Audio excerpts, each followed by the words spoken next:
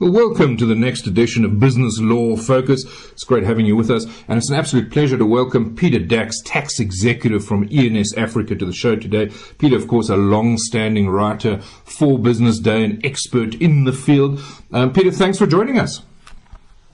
Pleasure, Evan. Nice to chat. And of course, it's tax filing season. Now, I wanted to actually look at something that's happening globally that, is a huge factor for South Africa right now as well, which is the fact that the OECD, the G7, G20 have, come up with this agreement where they want to move to a 15% minimum corporate tax. Now, really interesting numbers, but I haven't seen enough on what it really means for us. My sense is that it kind of is zoned in more on the multinationals out there, but maybe you can give us a bit of color as to what it truly means for South Africa. Yeah, thanks, Evan. It's an interesting story. It really starts with the US and the US-based tech companies that we all know so well. And their foreign profits have traditionally not been taxed in the US, and Donald Trump tried to roll back that position, but fairly unsuccessfully. So you've got these US multinationals that operate throughout the world, and they don't pay US tax on their foreign profits. And then the problem is that they also don't pay tax in the countries in which they operate. And the reason is because of the old international tax laws that only tax you if you operate through a bricks and mortar office in a particular jurisdiction.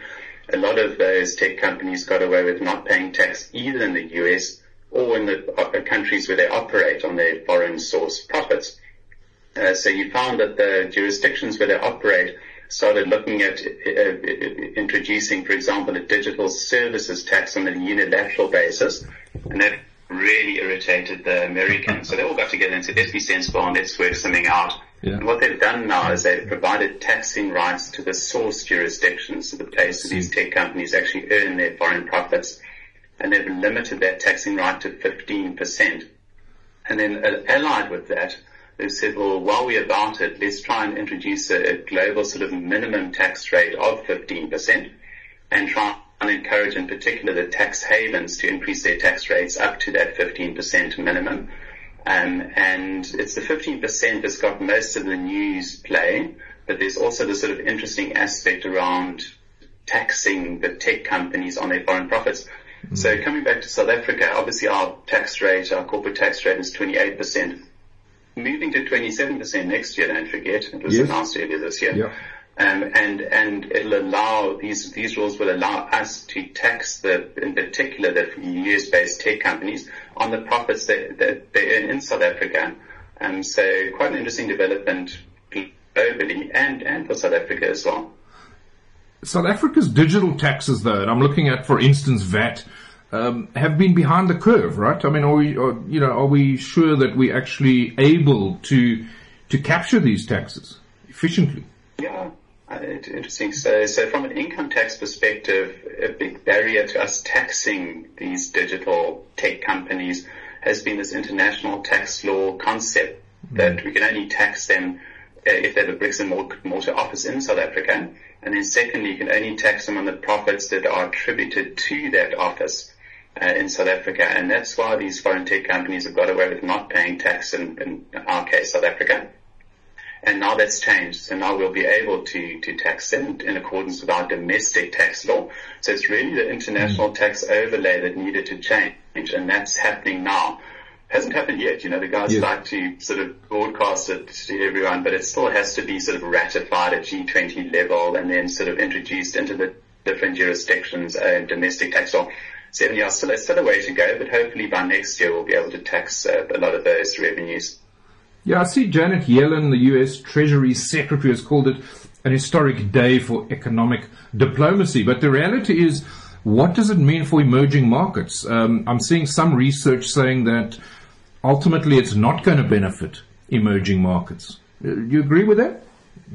Yeah, I'm not sure. I mean, the Americans, they kind of said, so their agenda is basically, because their tax rate was 35%, and then Trump managed to bring that down to 21%. And now President Biden wants to push it up to around 28%. So obviously the whole US narrative is about increasing tax rates, because that kind of suits them, and that's what they're doing. Same from the UK perspective. And so I think the tax rate discussion is a bit of a US driven kind of conversation. But, I think it will help us. I think it will help emerging markets now that we are allowed to tax, in particular the tech companies and the profits that they earn in our countries by virtue of this new Nexus law. So I think it'll be good for emerging markets generally. Mm-hmm. I mean, of course, there's been a general trend towards increasing tax rates as opposed to a few years ago where the trend was the opposite. I think the UK is also looking at that at the moment. So it's the dynamic out there is changing quite significantly. But I mean, is also South Africa's tax rate when it comes to corporates is also quite high by global standards, right? You mentioned it's coming down. I mean, do you think that we need to bring it down further? I don't think so. We're coming down to 27% next year. I think the OECD average is around 23-24%. Yeah. The UK are going up from 19 to 25%. So there's a general sort of trend to increase tax rates. And we're a little bit going the other way. But even as well, I'm not too hung up on tax rates because the effective tax rate is actually what matters. And you can have as high a tax rate as you want, but if you've got lots of exemptions or lots of deductions, your tax base is still going to be pretty low. I'll give you an example. Malta's quite interesting. So what Malta does is their tax rate for, if you go and set up a company in Malta as a foreigner, their corporate tax rate is 35%, which is extremely high. But as soon as the Malta company declares a dividend up to you as the shareholder, they give you a refund of 6/7 of the tax that the Malta company paid. This talk about tax rates is interesting, but it's not definitive. One needs to drill down a little bit more into actually what the effective tax rate is and what the tax base of a particular country is. And I think there we well placed in South Africa. If we get at 27%, that's pretty much in line with global norms. And it makes us competitive. And we don't give, much by way of sort of exemptions and deductions other than the normal ones that one would expect in an emerging market economy. So I think we're doing pretty well. And of course, we've got a regime of double tax agreements in place. Obviously, previously, South Africa did not have the right to tax foreign multinationals which are based in jurisdictions with a double tax agreement with South Africa. Does that change at all? How does it affect double tax agreements? Yeah, it's a good question. So they have to sort of rewrite big parts of our international tax law, and the way that I grew up, we lived with this bricks and mortar concept that is only if you have a bricks and mortar office in South Africa that we can tax you if you're a foreign company that operates in South Africa. And, that's so old fashioned now. I mean, bricks and mortar offices, in the tech world just don't exist. So the international tax world has to catch up with that. And obviously it moves fairly slowly, sort of driven by the OECD out of Paris, but I think the US and Europe sort of coming to a standoff around the digital services taxes kind of pushed that process a bit quicker. So for us as international tax lawyers, it's quite an interesting time because the law changes are now happening quite thick and fast, and it's been interesting to see. And as I said, benefits South Africa because we'll be able to tax profits that previously we weren't able to. So interesting times.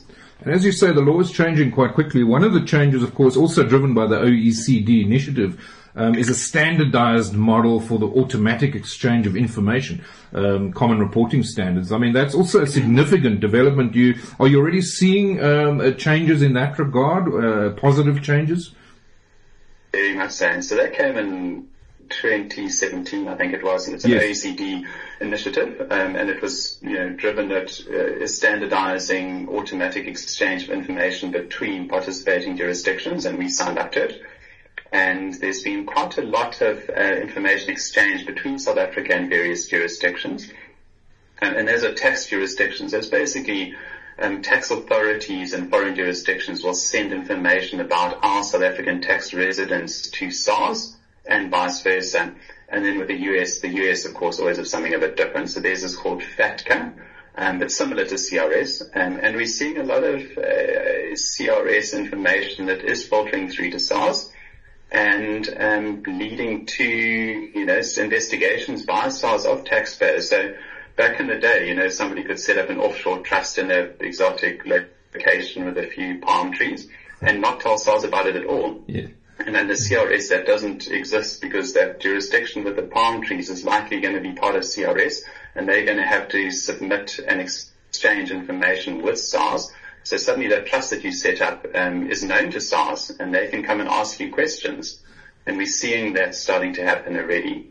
Yeah, SARS is receiving information from as many as 87 jurisdictions in terms of this automatic exchange of information, which is significant. I mean, just in line with that, what if you're in an 88th jurisdiction that, you know, that they're not receiving information on, and a jurisdiction, you know, are there still jurisdictions falling outside of this net? There are. And some people seek it out, you know. Yeah. They sort of start off with a CRS net, and they kind of say, you know, what country is going to go to that isn't part of the CRS. The problem with that approach is that CRS is expanding, you know, so this 87 will soon become more and more and more and more. So you're kind of chasing your tail a little bit.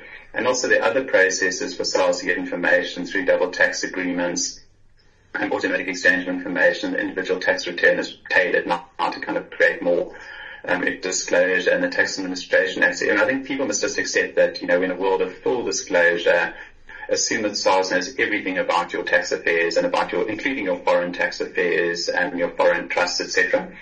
And then just make sure that you tax compliant. So I think the days of trying to sort of keep information away from the tax authorities, I think those days are pretty much over. And of course we're in tax filing season, and in light with this exchange of information, there's certain requirements placed on taxpayers in South Africa in filling in that form, right? It's pretty apparent. It's right in front of you that you know, that's an area that has to be filled in. For instance, on, you know, offshore trusts and capital contributions on loans and all of that, there's, you know, you're obliged. You're obliged, yeah.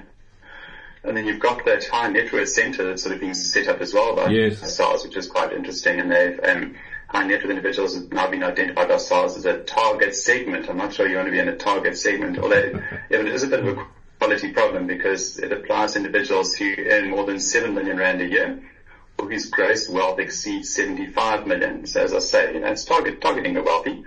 And we started seeing, and I think it's a product partly of CRS, that SARS has started sending out letters to some of these wealthy individuals. Fairly kind of standard questions, you know, they look at, you know, what offshore holdings do you have, who facilitated them, where did the funds come from, that kind of thing. But that's kind of just the start of the process. Yes. So as I say, I think, you know, individuals, especially wealthy individuals, need to be very, very aware of their tax compliance obligations. And of course, if you don't comply with the tax law, then prescription's the rule that says that after 3 years, SARS has to leave you alone. That just doesn't apply. So SARS can come for you, you know, 7, 8. We see audits from SARS sometimes going back as long as 10, 15 years. So, you know, tax compliance is really important these days. Yeah, and of course, we also have, you know, very well-functioning advanced tax ruling unit. So the whole idea is that SARS is trying to be transparent, right? Yeah. The ruling unit works well. You know, we obviously apply for lots of rulings involved with clients, and they're always happy to engage. You know, you can speak to them on a no-names basis and say, listen, you know, do you think we're smoking our socks and coming for a ruling on this position? And, you know, on sort of an in-principle basis, and I'll say, no, it's worthwhile, send it in. And, you know, so it's quite a nice interactive process with them. Then once you get the ruling, it is binding. So, you know, we see a lot of interest in the ruling route, and that, as you say, goes to tax transparency. And I think it's just healthy. I think the regulator, SARS, and taxpayers and tax advisors like ourselves should all be, you know, we're all in the same game, and we should all be sort of, you know, talking to each other and sort of, you know, sharing information and sharing knowledge, etc. And I think that's healthy, and that's how it should be. Yeah, I just wanted to look at the foreign workers out there. I mean, there have been amendments, of course, making it a little bit more difficult, slightly higher tax burden as well for people that earn an income offshore. Is that becoming a challenge at the moment for guys who, you know, working offshore and intend to come back to SA? Yeah, the foreign earnings exemption, as you mentioned, Evan, that was capped at 1.25 million after quite a lot of debate. Initially, it was uncapped, so if you worked outside of South Africa for more than 183 days and 60 continuous, you paid no South African tax. And then there was talk about it just going away completely, and we ended up with this compromise of 1.25 million. which I think the first thing to point out is that only applies to South African residents who are working overseas, doesn't apply to people who've immigrated and are not resident. Yes. I've never had so many phone calls from old forgotten friends living in London phoning me up in a panic of office and say, guys, you're not resident, doesn't apply to you. So it applies to residents, but I don't really like it. Yes. I don't think it's going to it's not going to move the needle in terms of tax collections. Mm. And it just disincentivizes people from working overseas for long periods of time and being away from their families. So I never really liked this cap. I mean, it is 1.25 billion is quite substantial, but I'd have preferred it just to be, uncapped. And the flip side of that, of course, is, with the recent unrest, and I have heard that immigration officers are fielding, double the calls than usual type of thing. What does that mean? What are the tax risks that these people that are looking at immigrating, they need to be aware of right now? Yeah, it's a kind of sad part of your practice. You get a lot of people coming in and saying, I'm planning to leave the country, and what are the tax consequences? What's happened though is that there used to be two separate processes that were run. The one was financial immigration through Reserve Bank, and the other was tax immigration through SARS. And they've now sort of combined that, so the exchange control financial immigration process has been merged with the tax resident process. And you now just look at tax residents, and you don't have to look at whether you've separately an exchange control resident or a tax resident. It's purely a question of tax residents now. So that's streamlined that process which is good. That came in very recently, a few months ago. And we see a lot of people sort of interested in saying, well, when do I lose my tax resident status? And it's sort of a combined test. It's sort of a physical presence test, and it's also a common law test, which is quite a quaint case law saying, do you see South Africa as the place to which you will return after your wanderings? And if you do, then you're still tax resident in South Africa. If you see yourself as having sort of wandered permanently from South Africa, then you're not tax resident in South Africa under that common law test. So it's sort of a dual test, but people are very interested in it, and we're getting a lot of queries around that, and people are looking to move A, their own tax resident status, and B, their cash offshore, which, as I say, is not, it is a bit sad, but it sort of comes and goes in waves. And we also, on the flip side, I see quite a lot of people wanting to come back to South Africa. True. And for them, there's obviously tax compliance as well. If they become non-resident of South Africa and they want to come back into the country, they need to sort of re-register as a tax resident. And there's a bit of PT there, because all of their assets now, from a capital gains tax perspective, get rebased to current market value. So they only pay tax in South Africa on the growth and the gain in value from when they regain their tax residence to when they dispose of that asset. So kind of good news for them. But we are seeing those sorts of, we do see people returning to South Africa as well. Well, Peter, thanks very much for that advice. A lot happening out there, really salient points for corporates on the global tax regime, those trying to evade tax. I think the bar has been raised quite significantly, and you have to look at mitigating where you can all the risks. And I think really thanks for that, and also your points for those offshore wanderers out there. And as you say, a lot of them are genuinely wandering. I have heard of a colleague of mine wants to come back. He's been away for a year. The unrest happened. And literally the week after, he said, no, he doesn't, he wants to come back to SA. So I thought, so you do have both sides of that equation. So, Peter, thanks very much. It's been great chatting to you. Great. It's a pleasure. Thanks, Evan. Thanks a lot.